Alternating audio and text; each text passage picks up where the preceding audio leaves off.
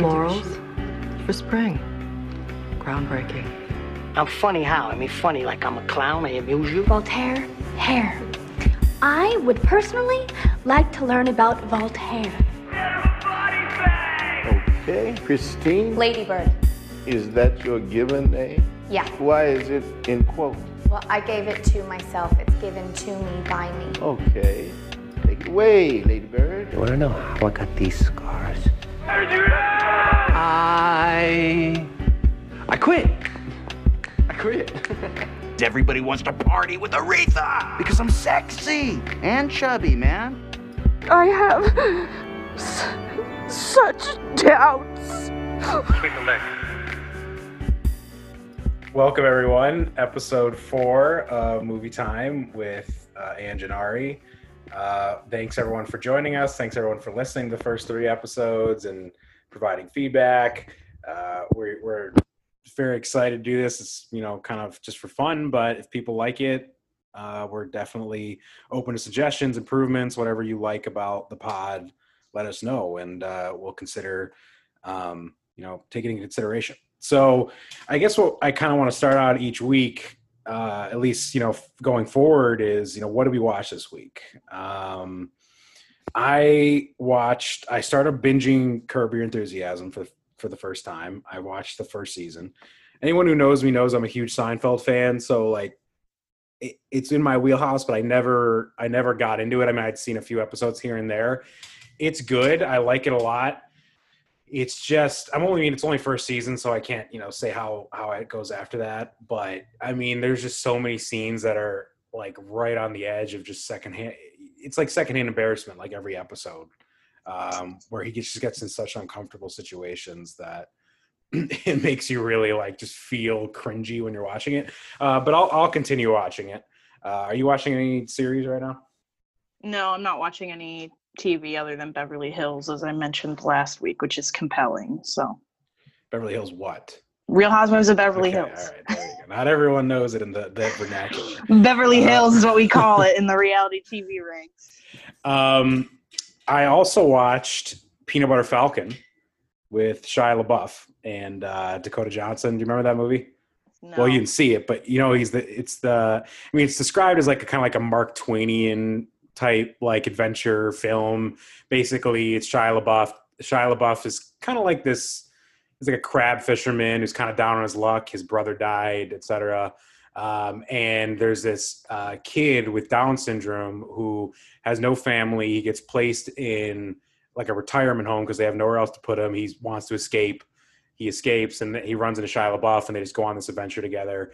I thought it was pretty good. I liked it a lot. The chemistry was good and the story was good. It was an easy breezy movie. And then I watched this romantic comedy with Paul Giamatti called Sideways, and Sandra Oh was in it as well. Thomas Hayden Church, I think, was the other guy in it too. It was okay. It was kind of depressing, to be honest. Paul Giamatti, I just love Paul Giamatti, so that made me want to watch it. But and it was recommended as a good film. I thought it was okay. It was kind of depressing, but worth the watch. How recent was that? 2004. Oh, okay. I love Sandra Oh. I liked her in it too. Yeah. But Paul Giamatti is just such a sad sack in the movie, and he's so I love him, but he's just so he's very an unattractive individual. Just overall. Yeah, I mean, he's not the best looking guy I've ever seen, but so him garnering attraction from any woman is just very far-fetched. I mean, I don't know. He was just a very and he was just such a loser in the movie that it was even harder to be oh yeah, I could, he was not confident or anything. What have you watched any movies? Yeah, I watched this scary movie called What Keeps You Alive, which is a Canadian horror film. It was made in 2018. It's pretty good. It wasn't anything exceptional. It was unique because it featured a lesbian couple as the primary characters, which you don't really see that often. And it wasn't really about the fact that they were gay. It was just that they just happened to pick a gay couple as the main characters. It was pretty much your standard sort of thriller. I thought there were some really cool things going on with camera work at certain points. But I would recommend it. It was only like an hour and a half, so it's a quick watch, and it's hard to find halfway decent horror movies. So I liked watching that. I will not be checking that out. Yeah, we know. But maybe someone else will check it out. Someone who likes horror movies, please check it out. All right, I'm excited. There's some juicy movie news this week. There's a new movie starring Lakeith Stanfield and Daniel Kaluuya. I think it's how you say his name. Judas and the Black Messiah, expected to be a 2020 release. It's basically a movie about the takedown of Fred Hampton, who was a Black Panther in the 1960s. I believe Daniel Kaluuya plays Fred Hampton, and Lakeith Stanfield plays like an undercover FBI agent or something like that. Are we excited for this? I mean, I know I am. I'm a Lakeith stan for Lakeith Stanfield. Emphasis on the stan. And obviously, Daniel Kaluuya is a household name these days. Yeah, I want to see that, definitely. I am very excited. I didn't hear anything about it, so I just came out. They just announced it this week, maybe a couple days ago. I didn't have a chance to watch the trailer yet, but I mean, I know just those two. Like, I know it's going to be a good movie. So, so Ariana and I talked about this off pod, but Disney Plus is to release the Mulan live action on September 4th, but you got to pay $30 to watch it. Are we buying this? I think we probably are. I think we probably are, but then does that mean we review it for the podcast? Oh, no. We're definitely going to review it. Ooh, a little. If we can actually watch something that's in current. That's new. Yeah. I mean, if we're gonna buy it, we have to reimburse us, audience. Yeah, down the line, you want that $30 back. Put it as a tax write-off. Yeah, I definitely want to watch it. I'm excited. I think it's gonna be good. Like, I want to watch it. It's worth me. I mean, $30. Usually, it's like $20. I don't know if it's a rent or if it's a buy. I would assume it's a rent. Yeah, that's a lot. It's definitely a lot of money, but if you consider going to the theater, I guess it's gonna be. Well, if it's between the two, like if we both can watch it different times and it's like $15, I mean, that's not terrible. But I'd like to see it on a big screen, but who cares? Definitely gonna watch it. This came from Collider. Martin Scorsese's next film is going to be Killers of the Flower Moon, which I think was already announced, but they set to film it in. I think they announced the filming date, which is 2021. It's starring Leo, Robert De Niro.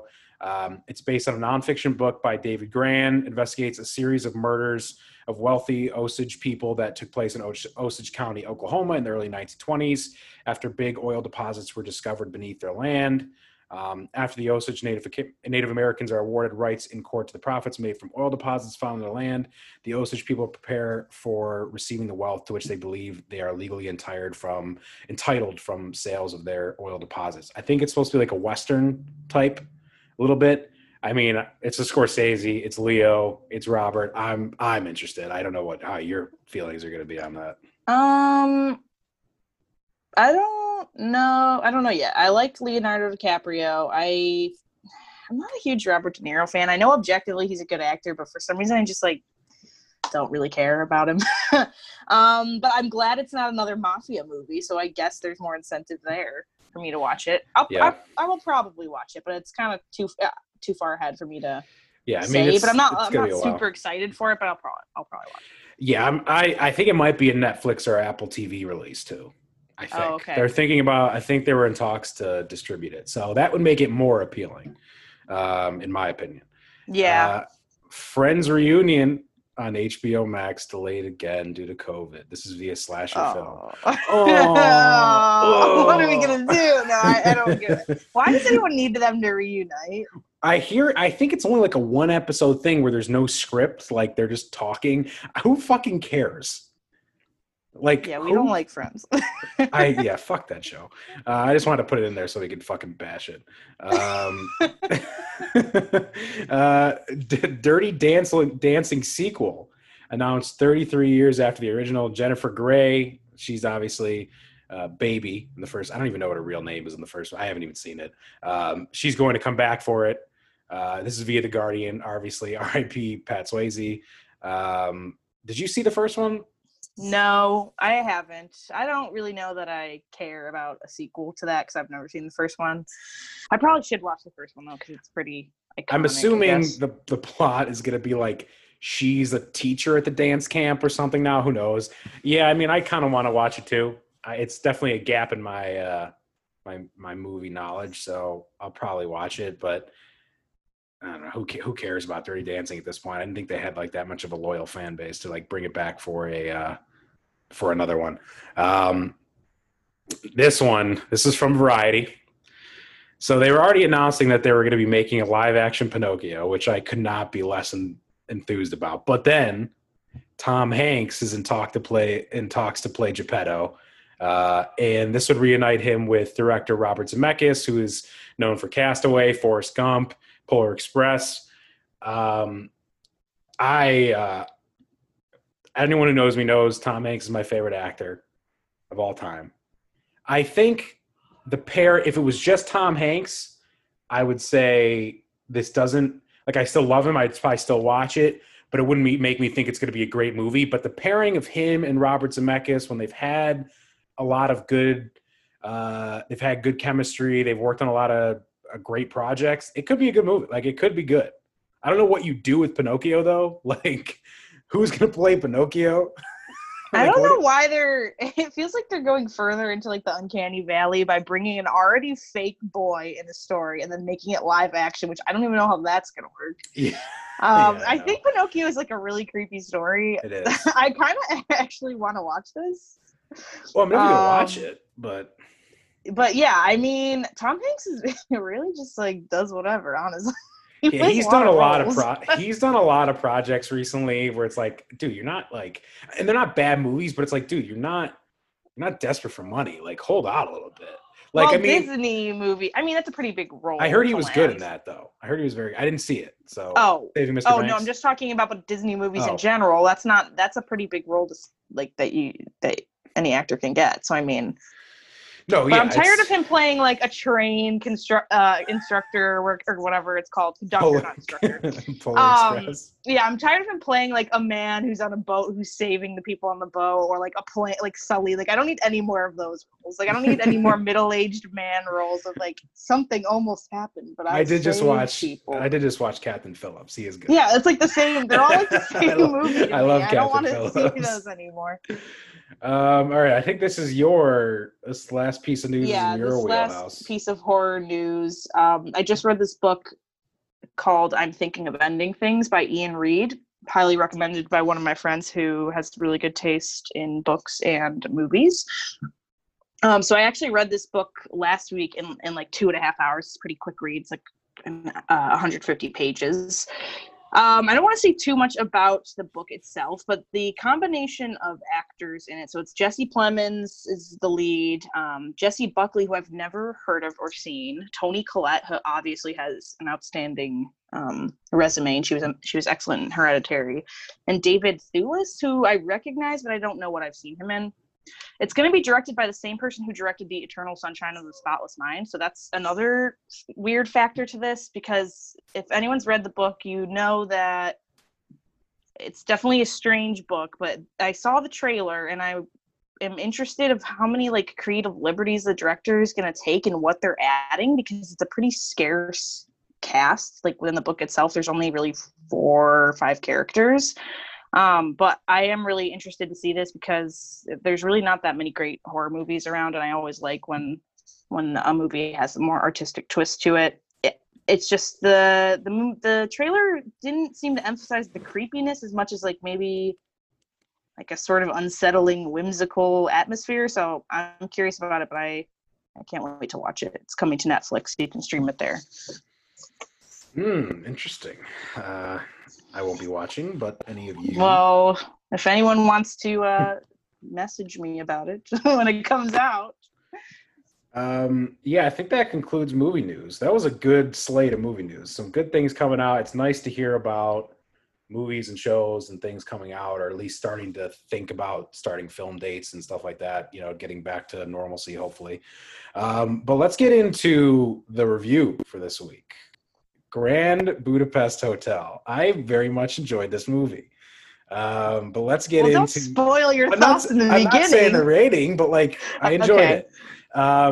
There's a lot to unpack here. It is a lot to unpack. I think this is going to be easier for Ariana to explain than I. There's a lot of like, it's quirky. It's, you know, there's a lot of like subtleties and things that I think Ariana will probably have a better take on than me. But so Grand Budapest Hotel, 2014 comedy drama, written and directed by Wes Anderson, explores tragedy, war, fascism, nostalgia, friendship, and loyalty. The cast in this movie. Yeah. Incredible cast. Absolutely cast here. Incredible cast. Okay, just to name a few, you got, I mean, I'll probably just name all of them. Ralph Fiennes, he's Monsieur Gustave, famed concierge of a mountainside resort, which is the Grand Budapest Hotel. When Gustave is framed for the murder of a wealthy dowager, is that how you say it? Dowager? Yeah. Played by Tilda Swinton, who has like 3 lines and then she dies. He and his recently befriended protege Zero, played by Tony Revolori, who's also in the new Spider-Man films. That's probably what you recognize him from. Embark on a quest for fortune and priceless Renaissance painting against the backdrop of encroaching pandemonium via Wikipedia. I mean, let's just talk about the cast. Some of the guest stars, people who like just popped up out of nowhere, were there for 2 seconds and then that's it. So you got, hold on, I got some of them written down here. You have Adrian Brody. You've got Adrian Brody. You've got Jude Law. Mm-hmm. You've got Jeff Goldblum. Yeah. You've got Saoirse Ronan. You've got Edward Norton. You've got Harvey Keitel, who plays the bald guy in the cell, who helps him break out. Oh, Ludwig. okay. He's like an all-star actor. Who else? Bill Murray, Lucas Hedges. Briefly. Very briefly. Owen Wilson, also very briefly. Bill Murray. Like, Leah Seydoux, did you see her? She was the one who played from Midnight in Paris. The one that Owen Wilson is off. She played the maid, French maid. Oh, she did look familiar. So Jason Schwartzman too. He's always in the Wes Anderson films, isn't he? I think so. And I guess what I want to talk about is like, is that just a credit to the director and the writer for their reputation, where they can get all these huge actors to come in, take a back seat. They don't really have, I mean, most of the people I mentioned, they didn't have huge, really the biggest role was Ralph Fiennes, Zero, Saoirse, and probably Adrian Brody. Oh, Willem Dafoe. We almost forgot about Willem Dafoe. Like, is it a credit? Like, Wes Anderson must garner so much respect that like Harvey Keitel, who's been like in 1,000 movies, leading roles, supporting roles, he probably had what, like 15, 20 lines. That just goes to probably Wes Anderson. Like, they just want to be a part of one of his films. I mean, I don't think the thing is like, even when it's a brief line from somebody, they're not really overlooked or forgotten. No, though. Like, they still stick out in their own way. A cameo is always fun, but yeah, I think, I mean, wouldn't you want to be involved in a movie like that if you were given the chance? The amount of intricacy he has in this movie and all of his movies is just like yeah, it's wild how much work goes into it. So it's like, yeah, I mean, I feel like we'd want to take that on as an actor. Yeah, I mean, it was really just incredible. Like, every single 10 minutes, you're like, oh my God, he's in it, she's in it. I mean, even from the very beginning, cinematography is breathtaking. The color scheme is very bright, warm. It's like quirky, it's whimsical. Everything's very symmetrical. Like, the shots are very symmetrical. The set design, I mean, just insane.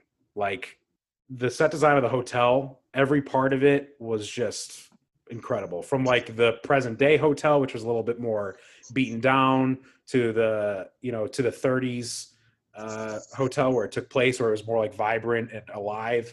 The costumes, I mean, it was incredible, really, honestly. I don't know what your thoughts were on that. Yeah, I mean, they won, I just was looking up about it, and it won 4 Oscars: Best Original Score, Best Production Design, Best Makeup and Hairstyling, Best Costume Design.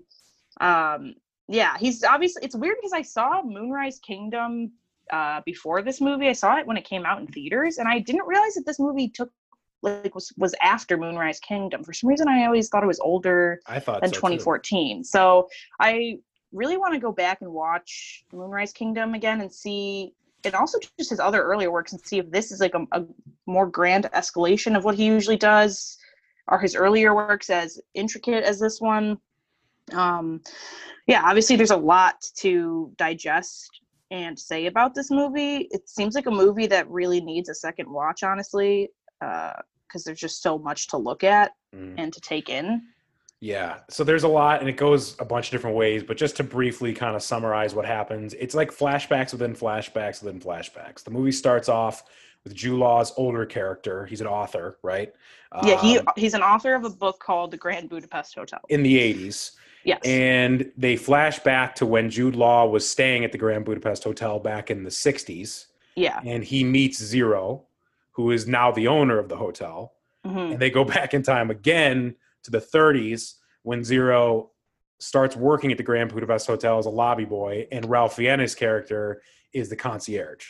So that's mainly where the movie takes place. Is they're storytelling through the 30s and like the late 30s, early 40s. I think late 30s. And basically, Ralph Fiennes just fucks all these old women, and like is obsessed with these old people who come into the hotel and talking to them and you know, impressing them and, you know, almost like seducing them, right? And Tilda Swinton is like one of his favorites. She's super loaded. She dies. He inherits this priceless painting, and it's an adventure throughout that, you know, that point, because her family wants the painting, and you know they want to kill him, and he gets sent to prison. So it's just basically a huge adventure from there on. I'm trying to think of some scenes that really stuck out to me. I liked the part when they're in the train car. They're on their way. It's Zero and Ralph Fiennes are on their way to go to the announcement of the will. So Tilda Swinton's character dies, and they're going to, I don't know what the town was, to basically be with all her extended family and see what she's giving out in her will. And they get stopped by basically like the fascist government or army. Zero and Ralph Fiennes do, and they're getting beat up. And there's this like slight moment where Zero and Ralph Fiennes look at each other, like they glance at each other, and it's like the first point where you're like, okay, they've connected, like they have this chemistry, this bond now, where initially Ralph Fiennes was very questioned.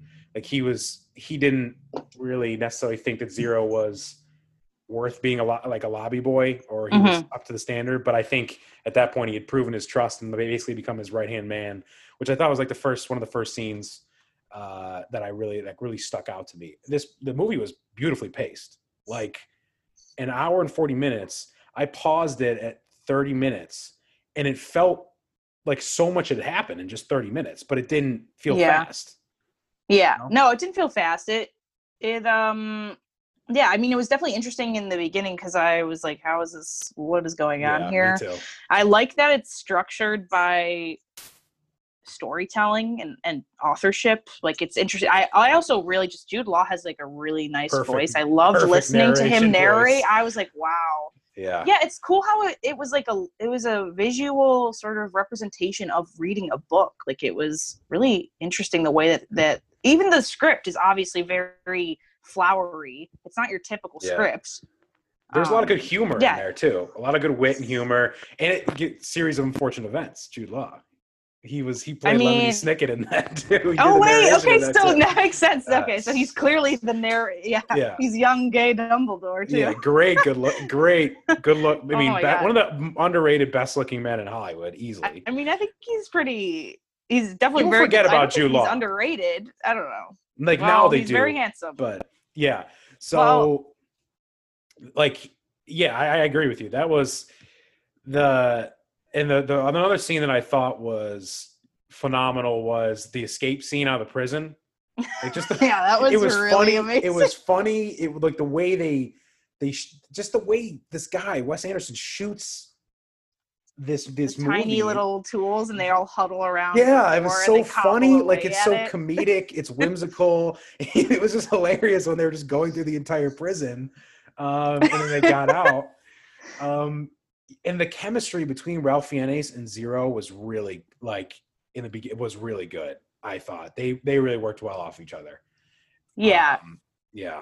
Well, it's really a story of the friendship of Ralph Fiennes and Zero. And it was interesting because I was reading this essay, I think I wrote it down here, by Lee Marshall, and I don't know if it's publicly available because I found it on like my school's database, but it's called Wes Anderson's Fabulous Fancy. And he sort of pointed out the fact that there's the bond between them because Ralph Fiennes is this flamboyant bisexual man, Zero is an immigrant, so they both have this sort of maybe feeling ostracized a little bit by society.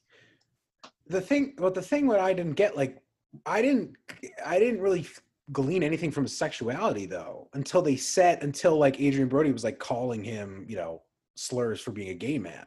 Did you? Yeah, I mean, I kind of got the sense that he was sort of just like, you know, men and women alike. He was sort of trying to like enchant them. Maybe. I mean, it was interesting because like obviously I don't know if like back in the, I mean, it's not a historically accurate film because it's not trying to tell history, but it was trying to be accurate to history in some way. So I'm like, I don't know if like there was a term for being bisexual in the 1930s, but yeah, I mean, I kind of got the sense, regardless of, I mean, yeah, I definitely got a sense that his sexuality was not straight. Like he was a different For sort some of reason, it didn't like. I mean, I knew him as like being a flamboyant person, but for some reason it just didn't. Maybe there was a part where they were like showing him basically getting like blown by the old lady in the beginning. There's like a part where there's probably, I'm sure, a part there where maybe I just missed it, but yeah, I didn't really think anything of it until Adrian Brody said something. So I don't know if maybe that I didn't know if you noticed this as well, but so like as I mentioned before, there's a lot of bright color schemes, but there were certain scenes where they deliberately, I feel like, made it darker. Like the scene where they're distributing the will. I think it was like a scene where it was super dark. I'm trying to think of another scene. The prison was obviously a different color scheme. Well, yeah, but even the prison, there were certain parts where, like, I don't know if it's maybe just the quality of the film or whatever, like the actual physical film, but just everything seemed to be, I don't know, just more bright in your face. Not in a bad way, in a very good way. But I think one of my favorite parts too was when Ralph Fiennes got out of prison and he's calling basically the secret alliance of concierges who are gonna like help him out, and then you got like Owen Wilson and like Bill Murray in that crew, which was funny and cool. And the part, I also like the butler character too, the one who was like on the run. I thought he was pretty good. The one who kind of like sold him out. Yeah, the one who sold him out and like got killed in the confessional. Yeah. I liked. I really liked the phone call scene. I mean, I just can't even get over Ralph Fiennes. I've never seen him as doing any other role other than Voldemort, obviously, which is a very flamboyant role also, but he was amazing in this movie. Yeah. I was just like so like taken by his acting and his character. He completely embodied a different persona.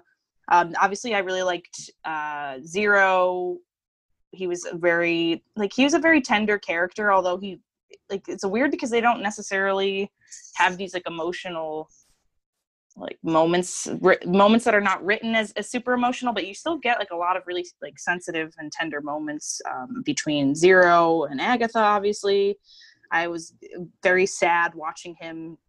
I don't know, it was just like sad to see like Jude Law sort of view him as like this lonely guy who just is like kind of lost his friends and owns this hotel just to hang on to it for the sake of nostalgia. Obviously the nostalgia theme is a huge theme, and that's kind of similar to Midnight in Paris, which we watched for episode 2. That's one of the main takeaways I had, was the level of nostalgia in this movie.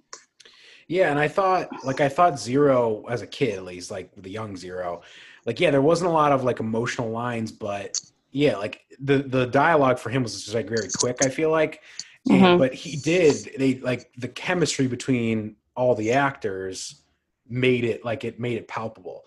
And I was thinking, like, everybody in that movie is basically a well-known actor, and then you've got this kid who plays Zero. Like, what do you think it was like for that kid? Like, you get cast in this movie and you're just surrounded by the A-team of actors, basically. Like, that has to be like a dream come true. Yeah, he was I think 20 at the time, because he's not super old right now. I don't know if he's ever been in any other Wes Anderson films before this, because I do know Wes Anderson reuses a lot of the actors. Yeah. Like Moonrise Kingdom, there's Bill Murray, Edward Norton. I can't remember the rest. I'm sure there's repeats, though. I can't remember the rest of the cast, but he kind of, Jason Schwartzman, I think, was in that too. He kind of repeats a lot of the actors, so I wonder if this was his first role. But I really liked him. He obviously stood out. I loved that the costume, the costumes were so great. His hat said Lobby Boy on it. It was purple. And they wore it everywhere. He wore it to everywhere. They wore it to the will distribution. They wore it at the end of the movie too. They just never change out of it. Yeah, I'm looking at my notes and I have L'air de Panache, the perfume that he's obsessed with. Yeah. And I also loved how every actor just kept their own accent. Nobody Harvey Keitel kept his mobster accent. Owen Wilson just had his Jeff Goldblum just sounded like Jeff Goldblum. Finally, Saoirse Ronan was allowed to not be American in a film. Watch Brooklyn. Once. Brooklyn, she's Irish in that. Yeah, and she was obviously. I mean, she always captures the scene. Even for how she wasn't in it a ton. She was a larger character for sure, but she's always compelling to watch. I like that they had this detail of the birthmark, but didn't really comment on it necessarily. They commented on it once. Yeah. But it kind of just did give her a distinct personality. Sort of with that birthmark, you kind of learned the way that she sort of so again, she sort of had maybe occupied a status of somebody who was a loner in a sense, similar to the Ralph Fiennes and Zero, who they all are sort of bonded by their kind of being out of place in the world a little bit. Yeah. Well, safe to say we both really like this movie. I don't know. Do we have any other comments on this question? Well, yeah, I wanted to talk about Willem Dafoe's performance, which was largely a physical. Yeah, he didn't really say much. Yeah. The boots. There's so much emphasis on the boots. He took his shoes off at one point. Yeah, I remember that. To kill Jeff Goldblum, it was very his character. I don't even really know what to make of that character. He was creepy. He was creepy. Very unsettling because he's. I mean, let's be serious. Willem Dafoe's an ugly person. His face isn't that great. He's got a weird attractiveness to him. I mean, maybe Spider-Man Willem Dafoe. Generically handsome. We'll say that. Yeah. No, but they made him they gave him this weird underbite with no teeth on his top. He had these weird bottom two vampire teeth or something, and he didn't say anything really. He had probably 10 words, I don't even know, but he was just an imposing presence. I love that. Like I said, it was mostly an acting role that consisted of him doing physical things like killing people. It was interesting because there were so many flashes of intense gore and violence, like the cutting off of Jeff Goldblum's fingers, the door, the decapitation of the woman. Mm-hmm. The way he murdered and they punched it. They showed when they punch him in the face. There's a I think the moment where they all punch each other. Yeah, there's a few times they get hit. There's a bunch of times where they get bloody noses and they just leave the blood on their faces. For the bloody noses. Yeah, there was some kind of gore. And I think obviously they're making parallels to Nazism. So. It was interesting because that was in the backdrop, and although I don't think I think the country that they are in is a fictional. I don't think. Budapest is a real city, but I think the country. No, I know, but I think I don't think where where the location is in the film. I think it's fictional, but it was based on. He was drawing from historical references. Obviously the fascism, which was the demise of. Gustav, Ralph Fiennes' character, was being killed. And there's the looming backdrop of being executed, which just was it was interesting. And Wes Anderson did a lot of research to make parallels there. That's why I just think you just have to look into things with this movie because there's so much there that he goes off of. Also, just Tilda Swinton and how she was she's a nothing unrecognizable. Nothing. No, they completely changed her face. She was an old woman. Yeah, I mean, I knew it was her, but then I was really? She's in? I didn't even know she was in this. And I mean, she had 3 lines, 5 lines, and she was dead.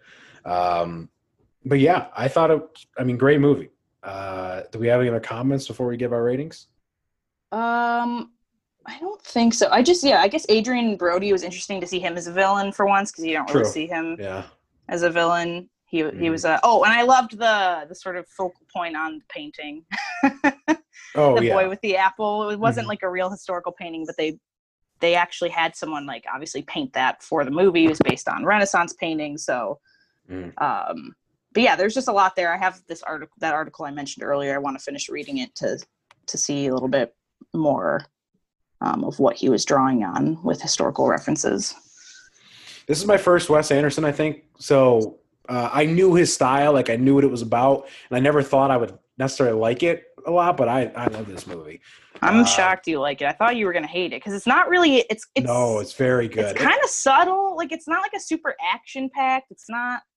I disagree. I thought like it moved so fast, but not in like an uncomfortable or like a bad way. It wasn't action. It was action packed. Like I don't know how to describe it, but things just kept moving. There's not one point where I was like bored or, there was no lull. It was just going.